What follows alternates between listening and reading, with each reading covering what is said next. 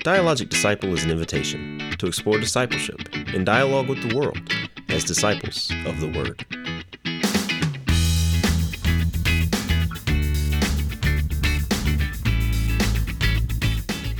Hello and welcome to another episode of the Dialogic Disciple Podcast. My name is James Johnson, and I am here with my co-host, Elizabeth Shaby. Elizabeth, how are you doing today? I'm doing all right. I hope everyone had a good week, a good 4th of July week. Absolutely. We took the week off. Yes, we did. But we're back this week. We're going to discuss two different Beatitudes this week. One from last week and then one from this week. Who is blessed this week, James? We have blessed are... Oh, I'm sorry. I'm not reading the King James Version, you know. In the King James Version, it's blessed.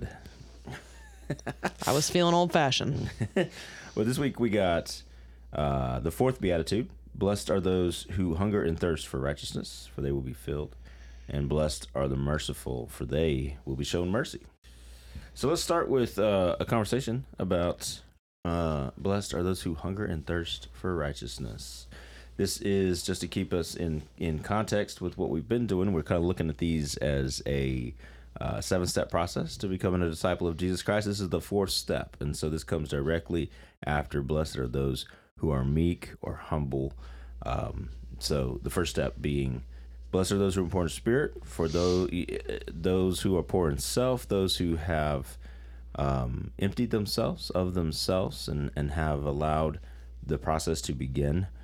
Blessed are those who mourn, who have repented, confessed, have mourned what they used to be, mourned what they've lost, mourned what they've given up, and all those different ways in which we talked about mourning, and now have found themselves in a position where they are humble, ready to receive, ready to move forward in that direction. So if you think about it in terms of a person who has emptied themselves of themselves, they have sat with the pieces of their former life, and they have mourned that, and now they are in this humble position. You're not in that position very long, this empty position very long, before you start to grumble a little bit. You start to hunger for something. Something's got to fill that void that has now been left by these first 3 steps of the Beatitudes. And so, as Jesus says here, you begin to hunger and thirst for righteousness. Do you think that we naturally hunger and thirst for righteousness, or do we just hunger and thirst? Well, I think we do naturally hunger and thirst. Right? Okay, do we naturally, metaphorically hunger and thirst for righteousness? No, I think we don't. I think that's one of the things, like, I don't think you can hunger and thirst for righteousness, like truly desire desire righteousness as something that you need to live, something that you need in order to face your day, to face the world, to be a disciple. Like these things, righteousness is not something that we naturally, in the state that we find ourselves in, we do not naturally hunger and thirst for that. We only hunger and thirst for it now that we have emptied ourselves of ourselves and have found ourselves in this emptied position. Which goes back to this whole thing being a process, and this being they're not one-offs. It's essential that we read all these together. Exactly. Because they mean different things taken alone versus together. Right. And this is the low point. This is what we might call the valley, the dark night of the soul. We might call this a lot of different things, but it's the midway point, the low point in the Beatitudes. We've got the 3 before, and we're going to have 3 that come after. And this middle one is the one that leaves you in the state that you are in lack, you are in need, and you recognize you're in lack and need. But now, having surrendered yourself and having mourned and left that behind, you are now in a position where you are humble and you don't want to fill yourself back up with yourself. Right, yeah, I think that's the thing. It's not just being in need. It's being in need and realizing that I can't satisfy me. Right. So it's not just hunger and thirst. It's a particular hunger and thirst. Like that moment when you are hungry and you walk into the kitchen and you open up the fridge and you're just sitting there and nothing is quite right. Right, yeah. And someone tells you, like, well, you're not actually hungry, you need water.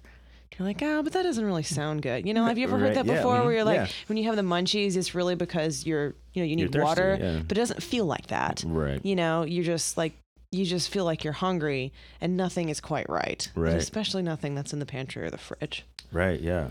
Right. Or like when you get the feeling that you really need a Mexican pizza from Taco Bell. Right. And then they take it off the menu for months and months, and you can never be satisfied until, and by a miracle struggle. of the Lord, it returns one day unexpectedly, and satisfaction happens. Is that what it feels like to find Jesus?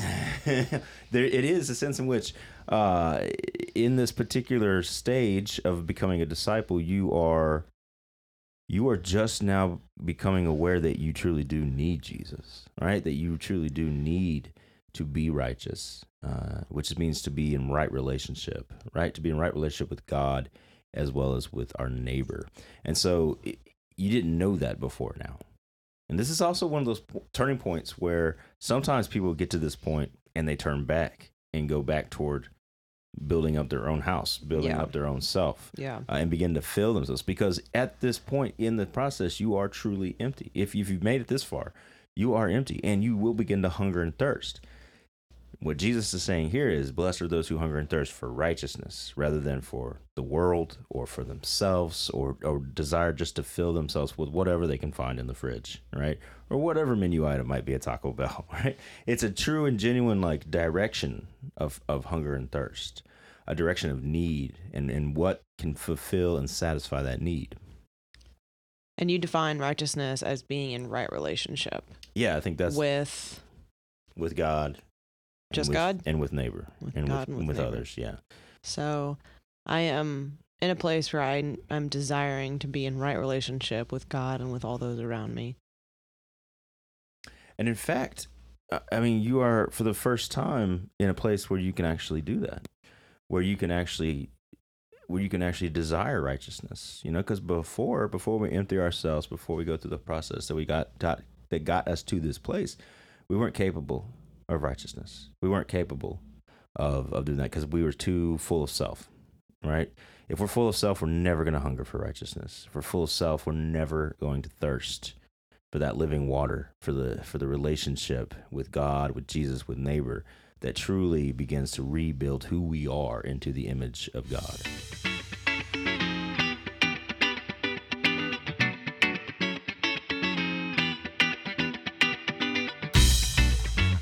I was reading a book, and I don't remember what it was now, but I was reading a chapter in a book about God trying to teach the Israelites the lesson that, man cannot live by bread alone. Yeah. Right? Like, you must live on the word of God, and how God spent 40 years trying to teach these people this one lesson.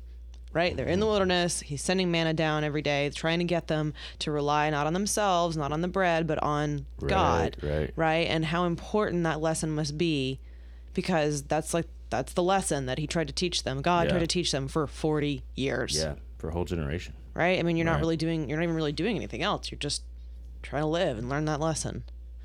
It's pretty important. It's really important, right? And I think that's a great way to go back to, because that's exactly that lesson, the manna in the wilderness lesson, that you have to rely on God to provide this daily bread, is what makes this particular beatitude, those who hunger, blessed are those who hunger and thirst for righteousness, perfectly parallel with the Lord's Prayer. Give us this day our daily bread.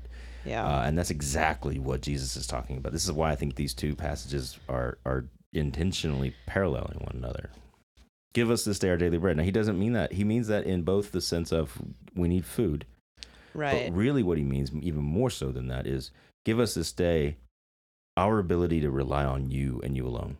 Yeah. Give us this day our recognition, give us the realization that we have to have you to be satisfied, not only to be satisfied, but to survive and then to thrive as the people of God. And that looks like righteousness. Yeah. You don't seem convinced. And I was just thinking about, in that very practical example, the food that God gives them, the manna, is not the thing they thrive off of. That's the thing. The literal food is the thing that they survive off of. But right. This is not tasty. It's not wonderful, like Right. it's not anything fancy. No. It's just basic. And that's, Simple. yeah, It's basic very and simple, simple. yeah. We don't feed ourselves that way, metaphorically or literally. No, you're right about that.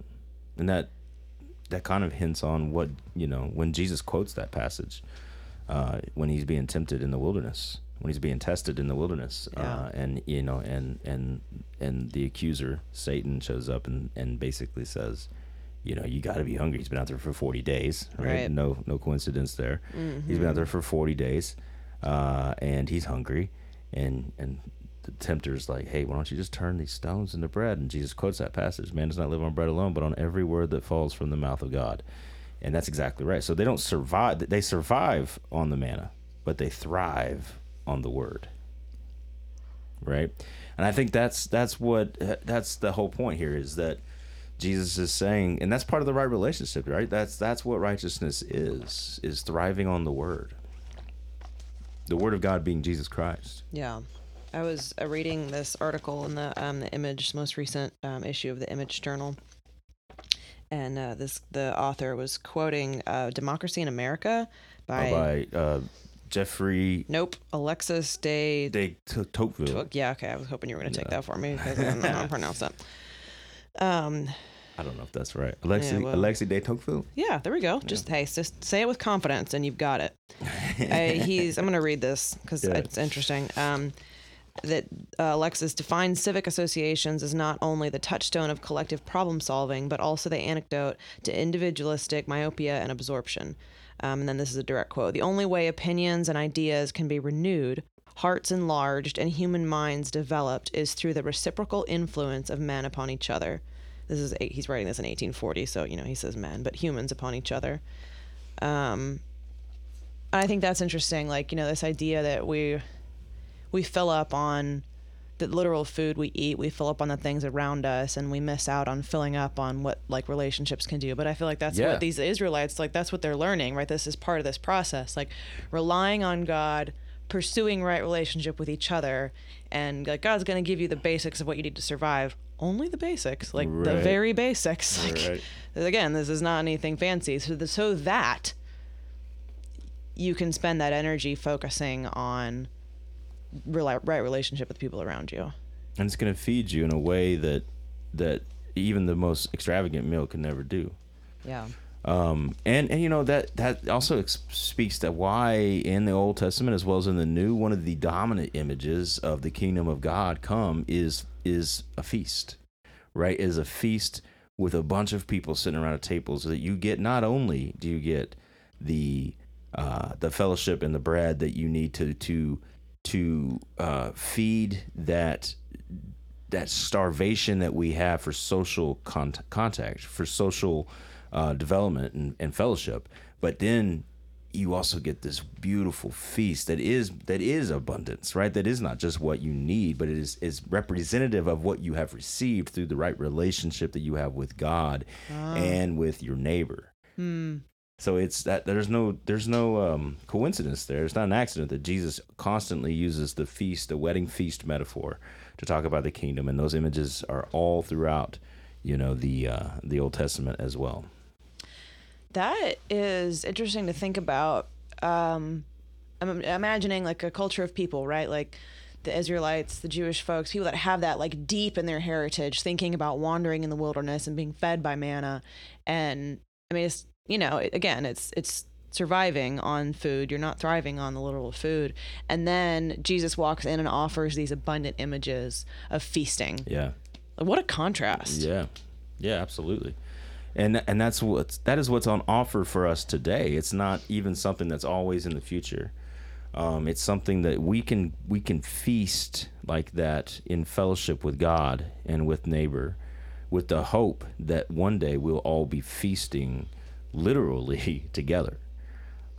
If we can truly live on what we have now, if we can live on our daily bread now, provided by the Lord, on that dependence that we have on God, and be in right relationship with each other, because no one wants to sit at a table with someone they're not in right relationship with. Absolutely.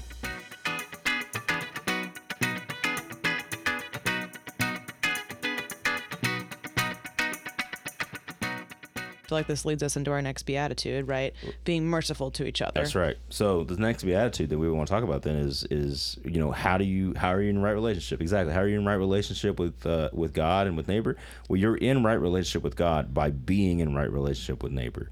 What does that look like? It looks like how God is in relationship with us, which is to say, merciful. Yeah. Blessed are the merciful, for they will be shown mercy.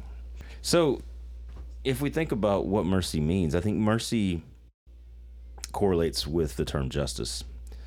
And the prophets were always talking about the reason why God is doing what God is going to do, whether good or bad, is because of the justice and righteousness of the people of Israel. You have not practiced justice and righteousness. Those two terms always together. You have not practiced justice and righteousness, so you're going into exile into Babylon. You have not practiced justice and righteousness, so I'm tearing you from the land. Or you have practiced justice and righteousness, you will be blessed. You will flourish. We get both those images in the Old Testament, and here Jesus, I think, is using both, but he's using them in an interesting and kind of a new way. The righteousness piece we get in the hunger and thirst beatitude, but now he talks about mercy. Yeah, I don't define justice the same way as mercy. I don't either. That's because you and I have learned justice in a worldly kind of way.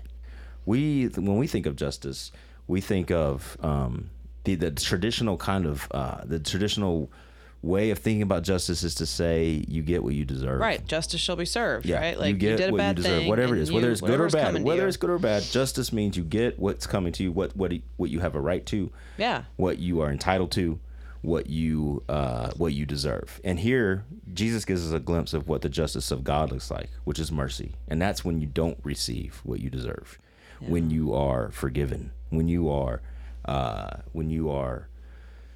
set free rather than put in captivity, when you are allowed to flourish when you should have been punished.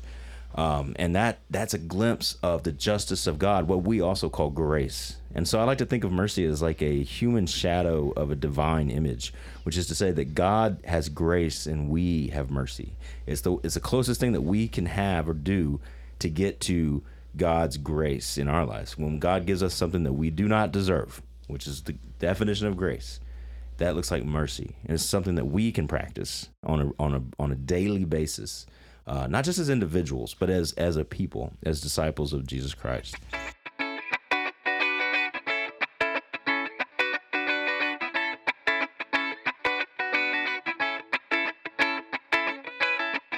So what does that look like?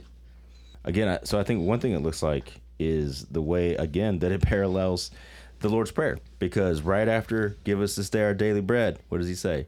Forgive us our trespasses as we forgive those that trespass against us. So that's what it looks like to be merciful. Number one, we forgive other people their trespasses. We forgive other people their sins. This gets back to, again, you cannot even get to that point until you started with being poor in self. Where you're being poor in self and you're meek. You're in a place where you're not easily offended. You're not, you're being filled with right relationship with God. Now, right relationship with neighbor. You can't even begin to truly forgive trespasses until you get to a place where you don't even feel trespassed upon. Like that's not the big thing in your life. That's not the thing that absorbs your thoughts. The closest thing I can equate that with is assuming the best of someone, or like trying to assume that their motivation was not intentional to hurt me. Right. That's the closest I can get to that. Does that track? Yeah. So, I mean, it's like giving someone the benefit of the doubt. Basically, yeah, right. I think that's the closest thing I can get in my imagination to like trying not to be offended by whatever horrible dumb thing that you just did. That seems completely ridiculous to me and unimaginable. Sure. Is to try and like imagine that, give you the benefit of the doubt that your intention was not as terrible as it clearly definitely was. Absolutely. Well, and I think most people's intention, this is true of me, and I think this is where we all start out before we begin this process, and every day when we have to restart the process is, my intention is to serve me and do what I want to do and live in the world that I want to live in. And if that happens to hurt you, you're collateral damage in that world. So I didn't intend to hurt you. I just intended to be me and do whatever I want. And that's where we get in trouble. Right. That's, obviously the selfishness is the drive of all the evil. Right, And then because there's, what is so bad about me being me? right, that's what the what we world will tell you. think, I mean, right. remember Aladdin? Be yourself, right? That's what we're taught by the world, is just be who you are. Be who you are and be you and be strong and There's do that. nothing wrong with that. And there's nothing wrong with that. And to a certain degree, that's absolutely true, but you have to be who you are in Christ Jesus and not who you are in James Johnson or in Elizabeth Shavy. And that becomes a process that is 7 steps long, right? It becomes Right. a process of being sanctified with the Holy Spirit so that who you actually are can come out. Who you actually are, which is someone who has been designed and created in the image of God, can begin to shine the light and love of Christ that's already in there if we can just get out of the way. And then it gets set aflame, by the Holy Spirit. And that's what faith is. That's what this whole thing is about, right? It's not just, so often we talk about what it means to be a disciple or a Christian as, man, I'm saved. I'm not going to go to hell. I'm going to heaven when I die. Man, I don't think Jesus could be less concerned about those things. What he really wants, what God really wants for us, is not just that we get a cookie at the end of this project, but that we truly embrace and know the freedom that we have when we become who we actually are. It's the only way that we'll ever find peace and feel any of the joy that comes with Jesus Christ. It comes with the kingdom of God. It's not about being rewarded. It's about being rebuilt. And there's something that he's getting at here. Those who show mercy are those who are now mimicking God. They are those who are imitating God on the highest level of what it looks like to show the justice of God, which is mercy. Giving to people what they do not deserve, in the positive sense of that, right? Giving people things that they do not deserve. Showing mercy can also mean showing generosity. It can mean going above and beyond.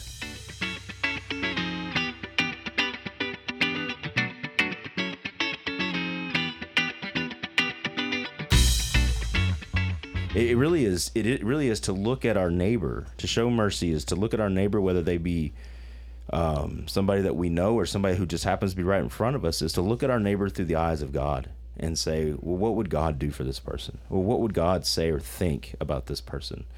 And then trying our best to do that. Again, not just as an individual, although that's important, but as a community. Cultural language that we have, I do think that is where we get tripped up. That makes a lot of sense, because it's more about being who God has called you to be. Like, you need to be like God, be who God called you to be, who God made you to be. But that is not the thing that we are drawn to or the thing that makes us the most comfortable. Yeah. Because I think of just being myself as very comfortable, right? Like, it's just whatever's going to come naturally to me, whatever feels right, whatever feels good, like, just be yourself, right? Yeah. But that's not the same thing. It's not about being comfortable at all. In fact, it's probably about being very uncomfortable. Well, and discerning what God is calling you to do. Like, eventually, I would assume there's a big level of comfort, but that's not the natural comfort that we are drawn to on a daily basis as human beings, right? And I think that's built right in here to the Beatitudes, right? Not only does he say right here in the middle that you're going to hunger and thirst, and those are uncomfortable things to be. Being hungry and being thirsty, that's not comfortable. You got to hunger and thirst for righteousness. It's not something that's just going to come easy. Yeah. Right? There's going to be a hunger and a thirst. Like you're going to be driven to be righteous in a way that you are driven to eat food and drink water. It's something that is going to hurt. It's something that's going to cause you spiritual pain and something that may even cause you physical pain. And then he ends this whole thing, as we'll see later on, with persecution. Right. Like the world is not going to respond well to somebody who is truly hungry and thirsting after righteousness, to somebody who is always merciful. Yeah. I mean, the world isn't going to respond well to that, if only because it demonstrates to the world how far away from God they actually are. And that's one of the main purposes that we have. Jesus is going to say later in the Beatitudes, or right after the Beatitudes, I should say, that you are the city on the hill, the light of the world, the salt of the earth. These are things that we are because we're showing the world that they're not. Yeah. If we truly are the church, if we truly go through this process together and become the peacemakers that we're designed to be, then there's a reflection problem for the world there, because we're showing them, just as, and we're showing ourselves, on a daily basis, as much as we are still part of the world. But this is our call. This is our mission. This is what Israel was supposed to be, a city on a hill. This is what Abraham was, and this is what the church is, a city on a hill. But we have to be, in order to do that, we have to have that. We have to go through the hunger pains of being a disciple, and we have to show mercy. So what's our beatitude for next week? So next week we'll be looking at the pure in heart. The pure in heart, the sixth step of becoming a disciple of Jesus Christ. And purity, big word. And we're going to talk about what purity means and what it means to be pure in heart, but also the transition from mercy to pure in heart, I think, is how do you become pure in heart, I think, is by showing mercy. But we'll talk about that next week. Okay, my interest is piqued. Great conversation today, Elizabeth. Thanks for joining me. Thanks for letting me be here. Folks, thank you for listening, and we'll see you next week.